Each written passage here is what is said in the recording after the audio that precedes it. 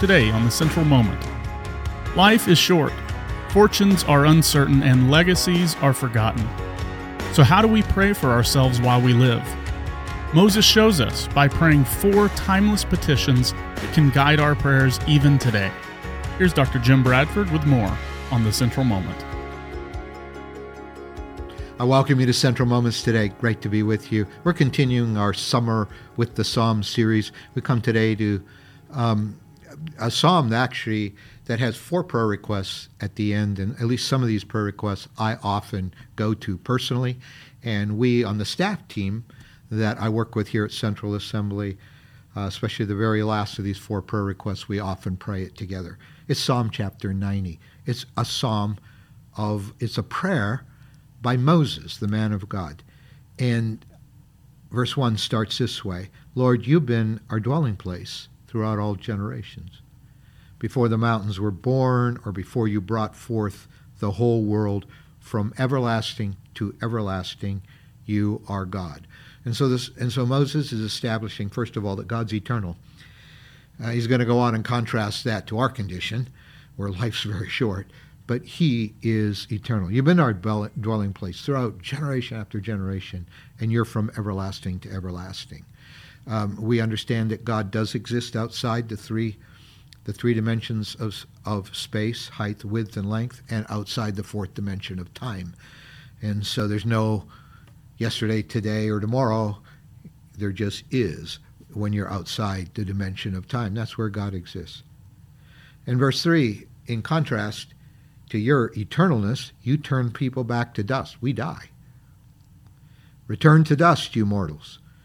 1,000 years in your sight are like a day that has just gone by, or like a watch in the night. That's probably the verse that Peter was thinking about when in one of his letters to the New Testament church, he said, we need to be patient until the coming of the Lord. I know you maybe thought Jesus should have returned by now, but we need to be patient, because a day is as 1,000 years, and 1,000 years as a day. You can say that when you exist outside the dimension of time. So likely Peter was thinking about this verse. 1,000 years in your sight are like a day that has just gone by, or like a watch in the night. Yet you sweep people away in the sleep of death. They are like the new grass of the morning. Today we would say life's short, life's short. Verse 10, in fact, our days may come to 70 years or 80, if our strength endures. Yet the best of them are but trouble and sorrow. Why? For they quickly pass, and we fly away. In fact, I'm finding out time seems to go even faster the older I get. And then he gives us 4 ways to pray in light of all of that. If life is short, but God's eternal, how do we pray while we do have these 70 or 80 years that the Lord may give us? Well, first prayer request is the next verse, verse 12. Teach us to number our days that we may gain a heart of wisdom.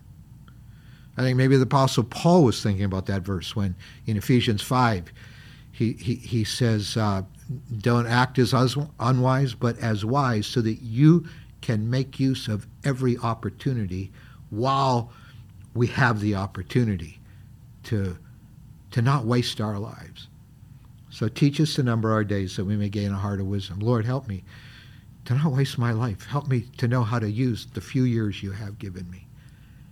And then the next verse, verse 14, his second prayer request: satisfy us in the morning with your unfailing love, that we may sing for joy and be glad our days. Lord, we need our hearts nourished. In fact, make us glad for as many days as you have afflicted us, for as many years as we have seen trouble. I prayed that verse for people who have gone through great loss and maybe even years of suffering we can't understand.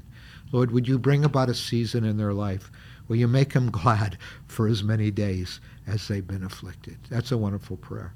Lord, while we do still have life, you are able to make up lost days and hard days with your blessing and your grace.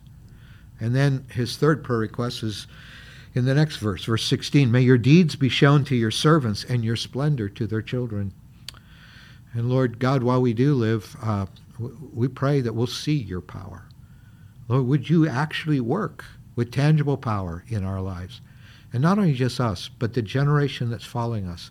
Let them, I prayed this for our 2 daughters that my wife and I have. I mean, let them see your splendor. May your splendor be seen to our children. Show yourself to them.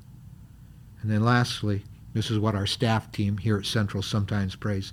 May the favor of the Lord rest upon us. Establish the work of our hands for us. Yes, establish the work of our hands.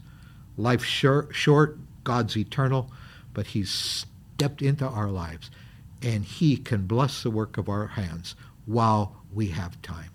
So, Lord, we pray you will do all of this in our lives. Help us to number our days and live them wisely. Lord, nourish our hearts with joy and strength. Help us to see and help our children to see your splendor and your power. And would you, whatever we set our hand to today, would you establish the work of our hands for your glory? In Jesus' name, amen.